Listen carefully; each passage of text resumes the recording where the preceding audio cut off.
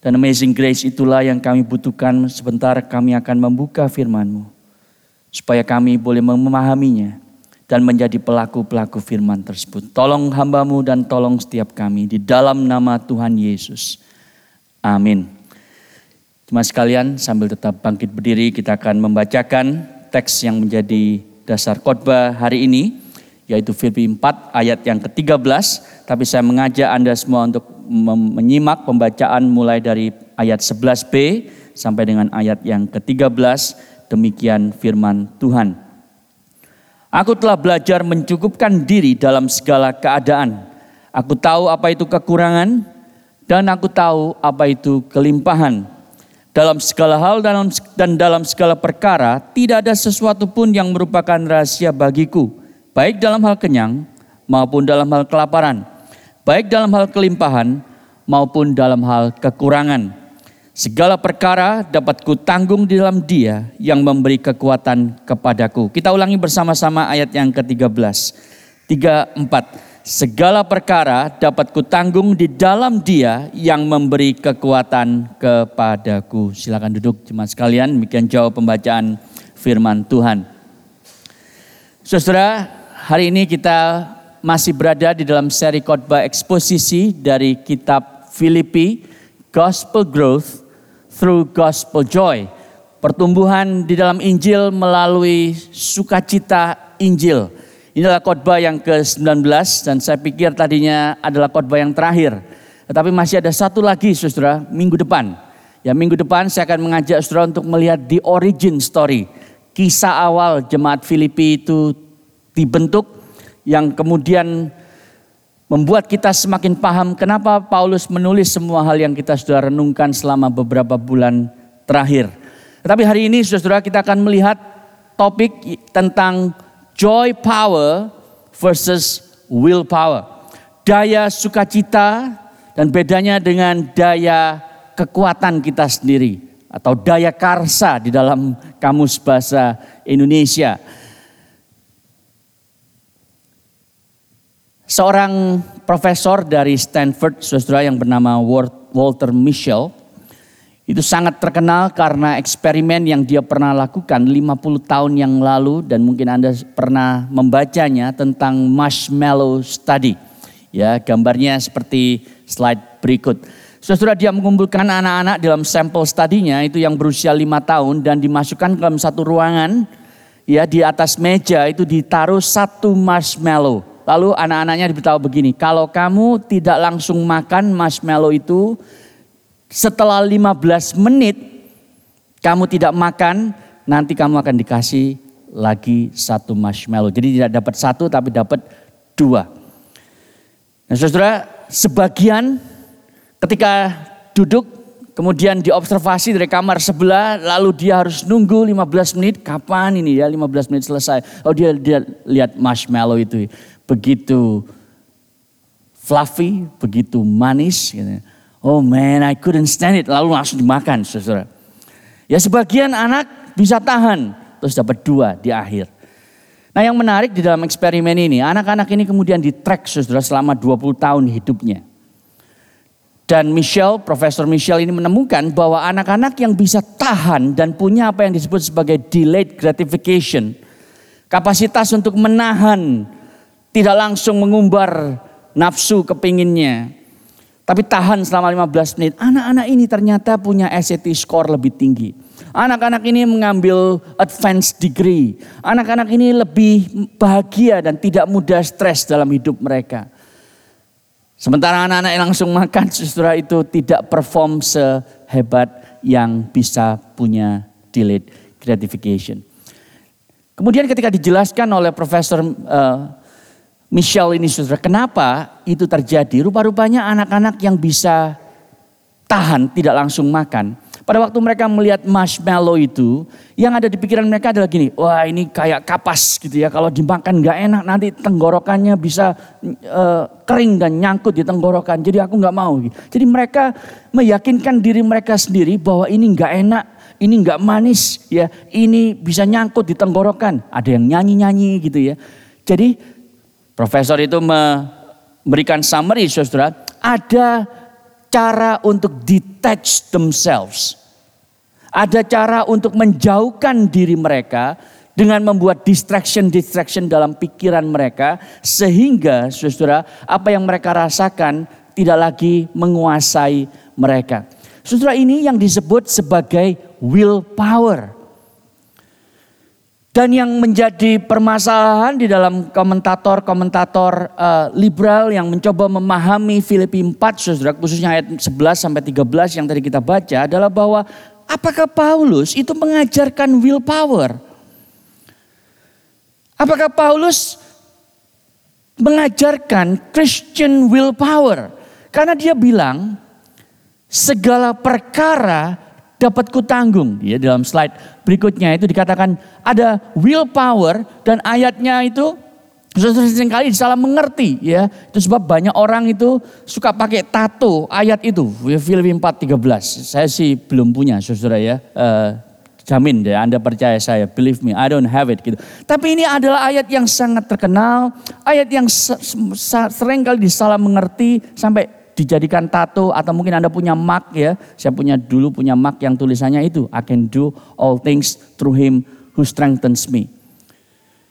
Karena dianggap ini loh, kalau kita itu memiliki mentalitas semacam itu, maka saudara kita akan menjadi orang yang selalu sukses dan tidak akan khawatir tentang apapun juga.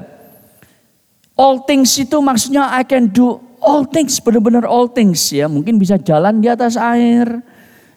Dan itu tidak beda akhirnya dengan motivational speaker yang mengatakan bahwa apapun yang kau pikirkan dengan serius, kau pasti bisa melakukannya asal kau komit 110%. Saudara, motivational speaker bilang begitu. Lalu apakah Rasul Paulus juga bilang begitu, saudara?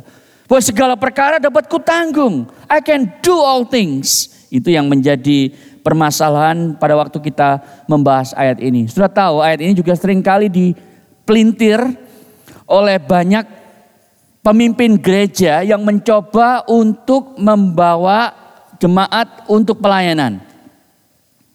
Sehingga waktu, ayolah ikut paduan suara, ayolah ikut Asyir, ayolah ikut apapun itu saudara bidang pelayanannya. Lalu orangnya bilang, oh saya tidak punya talenta di sana. Atau saya tidak punya pengalaman untuk melakukan pelayanan tersebut. Lalu bilang, oh enggak apa-apa, kamu enggak punya pengalaman, enggak punya talenta, enggak punya panggilan di bidang itu. Enggak apa-apa, jangan lupa. Paulus itu pernah bilang, I can do all things. Kamu harus bisa. Nah saudara akhirnya dia bilang, iya ya benar juga ya. Saya harus bisa.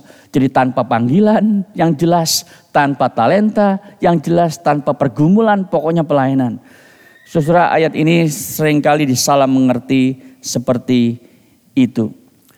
Itu sebabnya saya ingin memberi tahu saudara-saudara konsep yang penting tentang interpretasi ayat ya di dalam slide berikutnya. Di sana ditulis saudara, a text taken out of context is a con. Ya. Saudara tahu arti kata con itu adalah penipuan, saudara. Itu sebabnya kalau Anda belajar satu bagian firman Tuhan, khususnya ayat-ayat yang terkenal seperti ini. Tapi Anda tidak melihat konteksnya secara keseluruhan, maka Anda sedang menipu diri sendiri dan menipu orang lain. Ya betapa banyak saudara orang yang kemudian menjadi orang Kristen yang sangat-sangat stoik, yang sangat-sangat dikuasai oleh willpower, tetapi bukan itu yang dimaksudkan oleh firman Tuhan. Karena kalau Anda perhatikan konteksnya, itu mestinya teks itu tidak terlepas dari konteks. Konteksnya apa saudara? Ayat 11b tadi bilang begini, aku telah belajar mencukupkan diri dalam segala keadaan. Aku tahu apa itu kekurangan, apa itu kelimpahan, apa itu kelaparan, apa itu kekenyangan.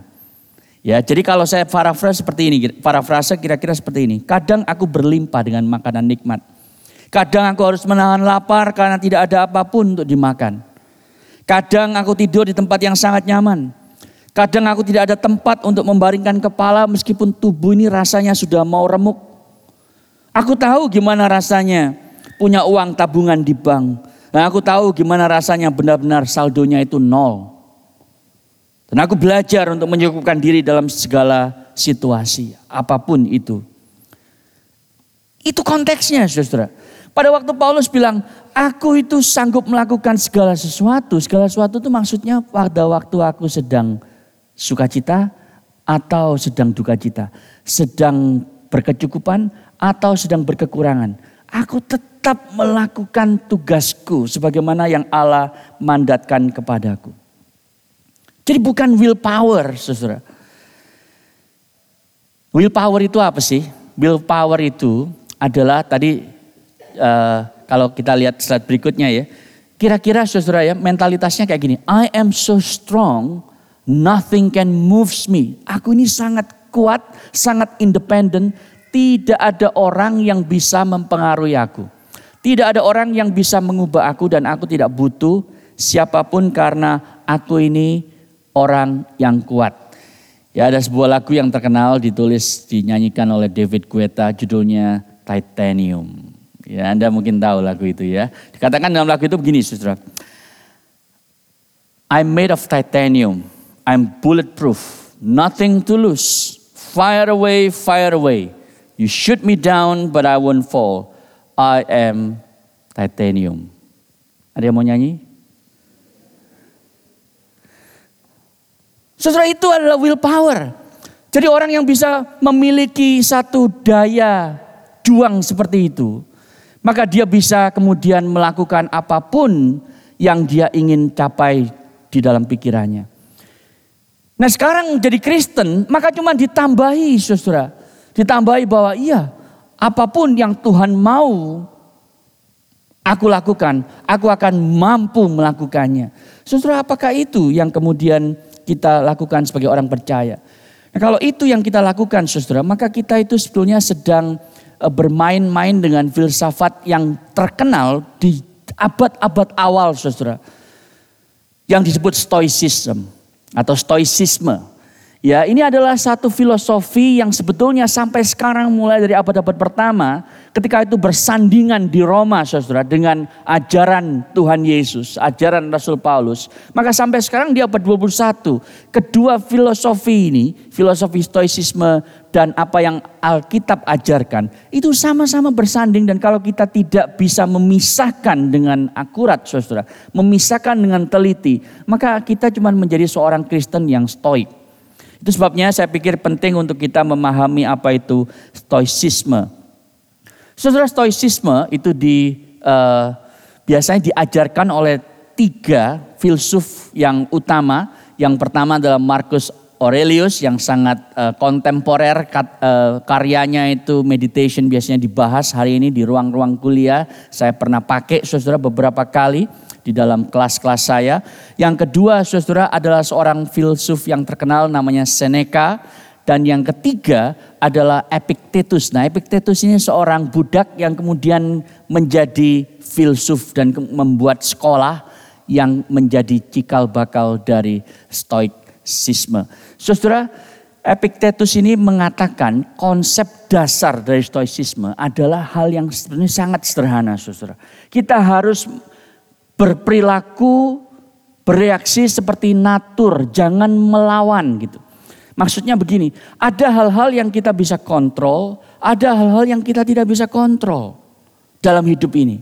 Dan kita harus tahu mana yang kita bisa kontrol, mana yang kita tidak bisa kontrol. Dia menulis begini saudara, berapa hal di dunia ini kita bisa atur semau kita. Sementara hal-hal lain tidak bisa kita atur. Yang dapat kita kontrol adalah respon kita terhadap sesuatu. Persepsi kita, motivasi kita, keinginan kita. Yang kita tidak bisa kontrol adalah tubuh kita, reputasi kita, posisi kita, masa depan kita, dan seterusnya. Nah saya berikan contoh saudara ya. Kalau Anda mahasiswa di Melbourne ini, apa yang bisa Anda kontrol? Saya selalu ngomong ke mahasiswa saya di minggu yang pertama, ya, engkau harus datang setiap minggu, datang ke kelas, jangan skip. Engkau harus baca assign readingnya, catching up on readings, make sure you are up to date gitu. You understand what's going on, sehingga waktu datang ke kelas bisa diskusi. Mesti apa lagi saudara? Mesti mulai assignmentnya early, jadi jangan 24 jam sebelum due, kemudian baru kerjain. Dan kalau itu semua dikerjakan, hasilnya saya bilang ke mereka, most likely akan bagus nilaimu. Tapi itu tidak bisa dikontrol kan oleh mereka. Bisa saja waktu ngerjain tugas emang nggak ngerti dia. Atau dia salah paham tentang apa yang diinginkan oleh tugas tersebut. Jadi nilainya itu tidak bisa mereka kontrol.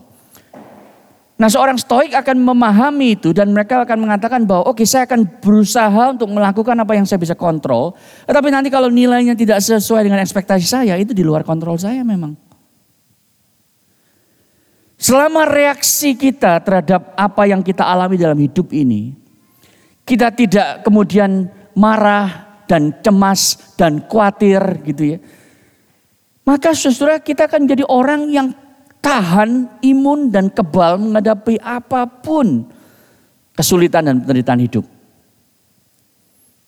Jadi saudara, seorang stoik itu adalah bukan seorang yang mencoba mengontrol hasilnya, tapi dia mengontrol prosesnya. Dia mengontrol reaksinya terhadap hasil tersebut. Sudah paham itu ya. Sehingga kalau ada penderitaan ya nggak apa-apa lah. Toh ini di luar kontrol. Ada COVID-19, ya udah biarin, memang mungkin harusnya begini sesuai dengan natur, saya jalani aja. Tidak usah komplain, tidak usah merasa khawatir, saya jalani aja. Itu sebabnya saudara, ada seorang profesor di Universitas Kristen, dia nulis begini saudara, kalau Kristus tidak bangkit, saya akan jadi stoik. Kalau Kristus tidak bangkit dari kematian, saya sudah jadi stoik sejak dulu. Kenapa? Karena ini adalah filosofi yang membuat saya itu tegar terhadap berbagai macam kesulitan hidup. Nah saudara, Rasul Paulus seakan-akan mengajarkan itu dalam Filipi 4. Pada waktu dia bilang begini saudara, dalam segala hal dan dalam segala perkara tidak ada sesuatu yang merupakan rahasia bagiku. Nah rahasia ini tidak ada lagi bagi Paulus karena dia bisa tahan. Dan orang-orang stoik tahu rahasia ini saudara, sebagian. Dia tahu separuh rahasianya. Ini yang membedakan saya pikir stoicisme dengan iman Kristen dengan Injil. Nah saudara, supaya tidak rumit saya berikan contoh. Bagaimana kita sebetulnya sudah kesusupan stoicisme di dalam gereja Tuhan. Pada waktu kita itu memakai moralitas kita. Pada waktu kita itu mengandalkan penguasaan diri kita untuk melakukan apa yang Tuhan maui dalam hidup ini. Jangan lupa saudara, Paulus itu mengajarkan self control juga, ya kan? Masih ingat di mana self control? Ada banyak tempat. Kalau Anda cari konkordansi, ketemu kata self control itu cukup banyak. Ya, Allah tidak memberikan roh yang membuat kita itu takut, tetapi roh yang membuat kita itu bisa menguasai diri. Bahkan penguasaan diri itu menjadi salah satu buah dari buah Roh Kudus. Ya kan, kasih, sukacita, damai sejahtera, kesabaran, kemurahan, kesetiaan, dan kelemah lembutan. Terakhir apa? Penguasaan diri. Nah ini buktinya Paulus mengajarkan stoicisme, mengajarkan kita itu punya willpower. Saudara tunggu dulu. Tunggu dulu. Ya, tapi ini contohnya saudara, bagaimana gereja Tuhan sudah disusupi dengan willpower dan morality seperti itu. Dan contoh yang mungkin paling gamblang adalah apa yang terjadi dalam slide berikutnya, yaitu dalam VeggieTales. Siapa di sini yang sudah jadi orang tua yang tidak tahu tentang VeggieTales? Ini ngetop di Australia. Ya asalnya itu kira-kira tahun 90 awal. Ya seorang yang bernama Phil Fisher itu dia menurut catatan yang saya ada di depan saya itu, dia generate $40 million in revenue hanya nyiptain Larry the Cucumber and Bob the Tomatoes, VeggieTales ya, dan seterusnya. Ya, it's time for silly song with Larry. Maka anak-anak itu seperti ini kayak Wiggles versi Kristen, saudara ya. Dan luar biasa sukses meledak. Saya tahu orang yang menelurkan ini, dia menulis beberapa waktu lalu, tahun 2011 di majalah World Magazine. Dalam slide berikutnya seperti ini. Saya tidak tunjukkan gambar VeggieTales saudara karena itu nanti melanggar copyrights. Dan ini akan ada di YouTube. Tetapi dia menulis begini saudara, Phil Fisher. Aku melihat ke belakang dan sadar bahwa aku telah menghabiskan 10 tahun berusaha meyakinkan anak-anak untuk berperilaku Kristen tanpa sungguh-sungguh mengajarkan mereka iman Kristen. Dan itu sesuatu kesalahan yang fatal. Dan engkau dapat berkata, hei anak-anak, kita harus lebih mengampuni karena Alkitab berkata demikian. Atau hei anak-anak, kita harus jadi lebih baik karena Alkitab berkata demikian. Itu bukan kekristenan, itu moralitas. Sudah tahu bedanya? Anak-anak ini diajarkan, engkau harus mengampuni, engkau harus mengasihi, engkau harus menjadi orang yang lebih baik, sharing, caring dan seterusnya. Karena Alkitab bilang begitu. Pada waktu mereka tidak mengerti why-nya, tetapi pokoknya Alkitab bilang begitu. Maka saudara, mereka diajarkan moralitas dan akan menjadi farisi kecil. Gereja penuh dengan farisi kecil karena anak-anak diajarkan dari sejak kecil saudara untuk memakai willpower mereka. Jadi meskipun marah nih ya mau balas mau jotos itu anak. Aku harus mengampuni karena aku sudah Kristen. Nanti Tuhan marah sama aku. Papa mama pasti marah. Tuhan belum tentu sih gitu ya. Tapi papa mama pasti marah. Itu sebabnya aku anak Kristen aku harus mengampuni. Jadi meskipun kesel gitu ya. Sorry gitu kan. Nah saudara itu moralitas. Tapi dalam hati dia bilang awas lu ya nanti kalau gak ada papa mama tak balas gitu ya. Nah saudara Phil Fisher mengatakan kita tidak akan lagi membuat VeggieTales, ditarik dari peredaran.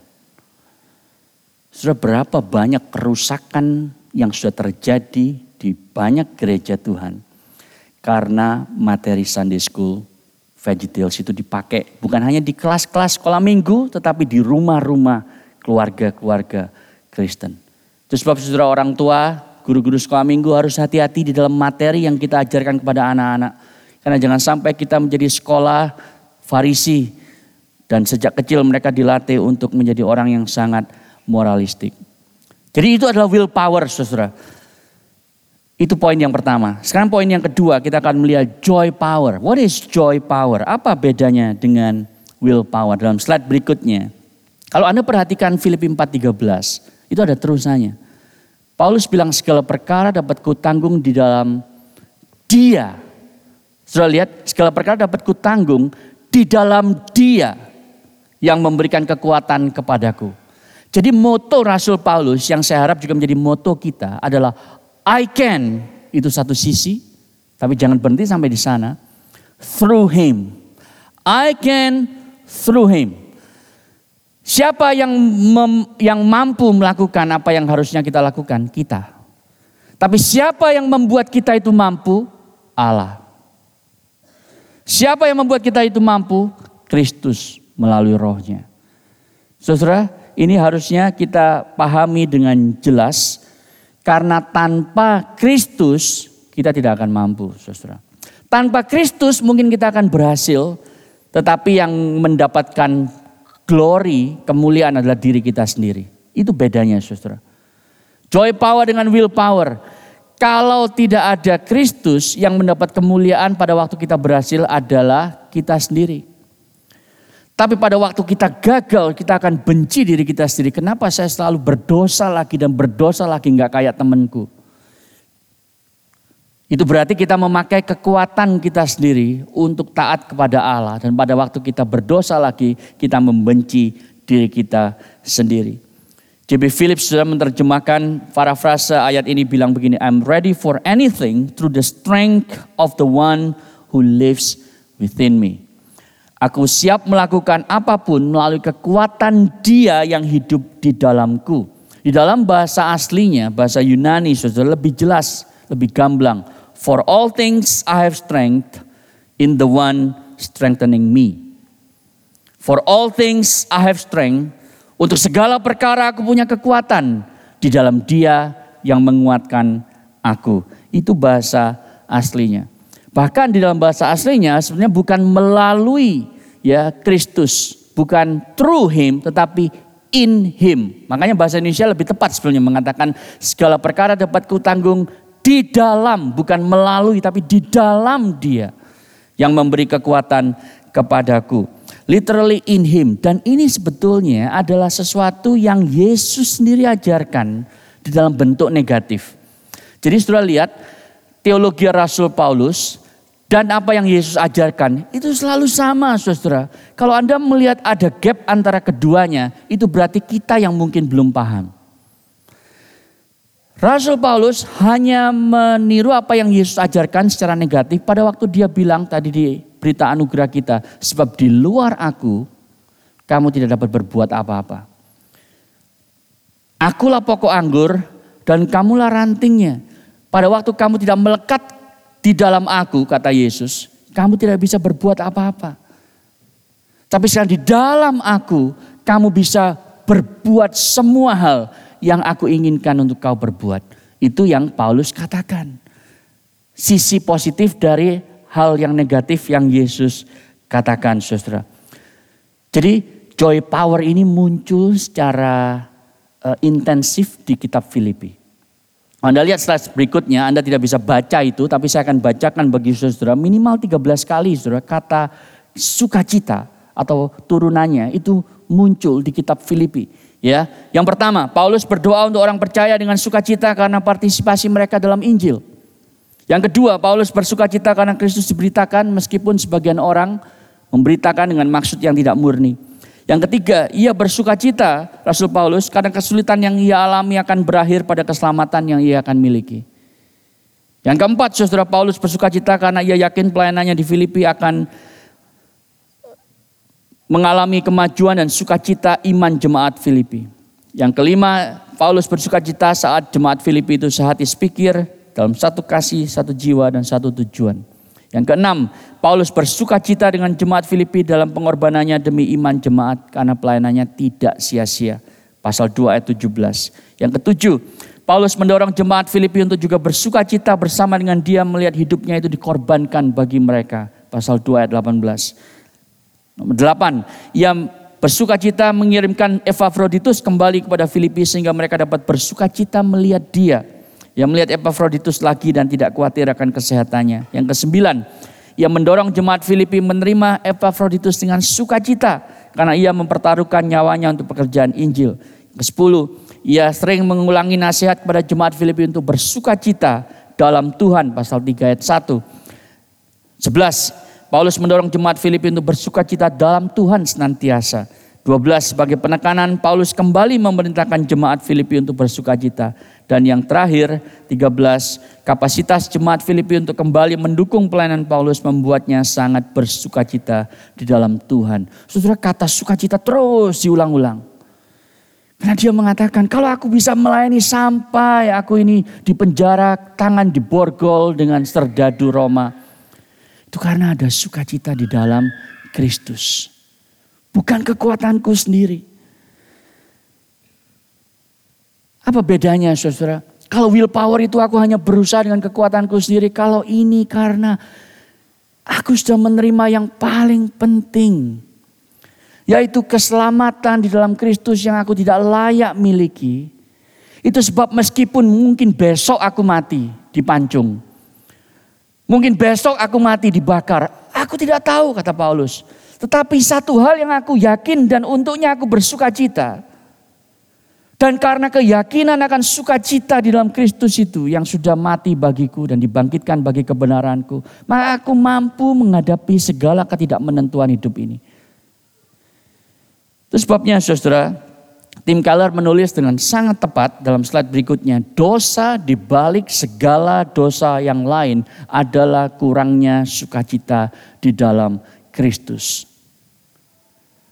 Dosa di balik segala dosa yang lain adalah kurangnya sukacita di dalam Kristus. Kalau saudara tidak menganggap bahwa apa yang Kristus lakukan bagimu itu sukacita yang terbesar, yang terpenting dalam hidupmu. Maka pada waktu ada orang menghinamu, engkau akan marah. Maka pada waktu ada kesulitan hidup, engkau akan khawatir kapan ini selesai. Tapi pada waktu Anda mengatakan bahwa kalau keselamatan yang terpenting dalam hidupku itu sudah aku terima, aku yang tidak layak, Yesus sudah mati bagiku dan itu adalah my biggest joy. Sekarang ini masalah di hidupku ya sepele lah dibanding itu. Itu sebabnya aku tidak akan marah, aku tidak akan khawatir, aku tidak akan gelisah. Aku akan tetap melakukan porsiku yang Tuhan ingin untuk aku lakukan. Saudara, kita perlu mengkhotbahkan ini, mengkhotbahkan Injil kepada diri kita sendiri. Berapa kali sehari? 50 kali mungkin. Karena begitu sering kita lupa, saudara. Lalu kita berdosa dengan perkataan kita, perbuatan kita, dengan pikiran kita. Karena kita tidak mengalami, kita kurang sukacita di dalam Kristus. Saudara, dalam gereja Tuhan, kita suka dengar kalimat seperti ini, saudara. Ini moralitas, ini willpower, ini stoicisme yang menjadi bensinnya. Anda mungkin pernah dengar kalimat ini, Yesus sudah mati bagimu. Apa yang sekarang kamu bisa berikan padanya? Masa cuma begini? Saudara, di gereja ini kita bersyukur kepada Tuhan bahwa kita tidak pernah pakai itu ya. Hopefully sepanjang yang saya tahu, saudara, saya mencoba untuk mengingatkan diri saya tidak memakai kalimat itu untuk mengajak saudara pelayanan di gereja ini. Yesus sudah mati bagimu. Ayo, apa yang kamu bisa berikan untuk gereja ini? Demi Kristus. Kalau saya pakai kalimat itu, saudara, kira-kira efektif nggak bagi Anda? Oh, mungkin efektif. Dan itu terbukti efektif bagi jutaan orang Kristen, saudara, khususnya di Indonesia. Khususnya di negara-negara timur. Kenapa, saudara? Karena yang bermain di sana adalah rasa bersalah. Coba Anda pikir. Kalau saya beritahu kepada Anda, Yesus itu ya menderita, tangannya dipaku, kakinya dipaku, berdarah-darah bagi engkau. Kamu jangankan darah, keringat aja belum dicucurkan buat Kristus. Masa cuma begitu? Nah, saudara, Anda merasa guilty kan? Iya ya, Tuhan, aku ini kok kayak begitu ya. Tidak mengasihi Tuhan. Aku harus berusaha untuk membalas cinta kasih Tuhan. Lalu akhirnya ikut semua pelayanan, saudara. Lalu dia mikir, kalau aku cuma ikut KUR, bayarnya cuma sedikit. Ya, terpaksa ikut segala macam di gereja. Jadi dari Senin sampai Sabtu, ya orang di rumah nggak pernah lihat dia di mana, di gereja selalu. Adanya di gereja. Ya, dia pikir dengan berbagai macam aktivitas itu dia bisa membayar cinta kasih Tuhan di dalam Kristus Yesus, dan dia tidak diliputi oleh rasa bersalah. Tapi yang bermain adalah guilt, bukan gratitude. Saudara, di denominasi yang berbeda, bunyinya lain. Isinya podoai gitu ya. Bunyinya gini, saudara. Kristus sudah mati bagimu. Engkau harus memberi lebih pada Kristus untuk mendapat berkatnya lebih lagi berlimpah. Saudara tahu ya, denominasi yang saya maksud yang mana kira-kira? Yang pertama itu denominasi yang konservatif. Termasuk di dalamnya, saudara ya, denominasi Presbyterian, Reform, GKI, dan banyak lagi gereja-gereja yang konservatif. Yang kedua, saudara, seringkali dipakai oleh gereja-gereja yang lebih Pentecostal dan karismatik. Berkata bahwa Yesus sudah mati bagimu, dia rindu untuk memberikan berkat lebih lagi. Tapi engkau harus memberikan kepadanya lebih lagi sehingga engkau lebih lagi diberkati secara berlimpah. Saudara, apa yang bermain di sana? Ketakutan. Ketakutan untuk tidak mendapat berkat Tuhan yang lebih lagi. Ketakutan untuk tidak diberkati malah dikutuk Tuhan. Itu sebabnya aku lebih rajin lagi pelayanan. Aku lebih berikan persembahan lebih besar lagi. Saudara, yang bermain di sana itu adalah moralitas. Yang bermain adalah willpower. Aku harus mampu. Akhirnya saudara, dia itu tidak lagi menjadi kepala keluarga yang baik, tidak menjadi istri yang baik di rumah, tidak menjadi pegawai yang baik karena dia fokus mau semuanya itu untuk Tuhan katanya di gereja. Padahal semua dalam hidup kita adalah pelayanan. Maka saudara, yang terjadi adalah hukum reward and punishment. Reward and punishment. Saudara, dalam slide berikutnya Anda tahu ya, carrot and stick itu ya. Jadi kalau ada kuda atau dalam hal ini manusia diberikan carrot sudah di depan, dangling di di depan kita. Kita berusaha lebih keras lagi karena kita pikir kalau kita berusaha lebih keras, carrotnya kita dapatkan. Kalau gitu kita malas saudara, kita dapat stick dari belakang gitu ya. Sakit kan untuk terus maju. Nah orang yang stoik saudara sebenarnya mengandalkan ini. Mendapatkan reward, kemudian dia harus mendapatkan punishment kalau tidak melakukan itu. Dan celakalah kalau gereja Tuhan memakai reward and punishment. Dengan berkata-kata, kalau engkau tidak melayani Tuhan, nanti kamu tidak diberkati. Tidak heran kamu gampang sakit. Tidak heran bisnismu itu mandek. Tidak heran nilaimu itu enggak naik-naik. Tidak heran kamu itu tidak enteng jodoh. Karena kamu kurang pelayanan. Saudara, ini adalah satu hal yang merusak iman Kristen saudara sepanjang zaman. Saudara, bagaimana mematahkan hukum reward and punishment ini? Pada waktu saudara kembali kepada Injil. Pada waktu saudara kembali kepada Injil dan saudara melihat bahwa sebetulnya punishment yang kita layak memang untuk dapatkan. Itu telah dipikul, ditanggung sepenuhnya oleh Yesus Kristus. He got the punishment, we got the reward. Dia yang dapat stick saudara, dan kita dapat carrotnya tanpa usaha. Anda tidak harus berjuang mati-matian untuk mendapatkan wortel itu saudara.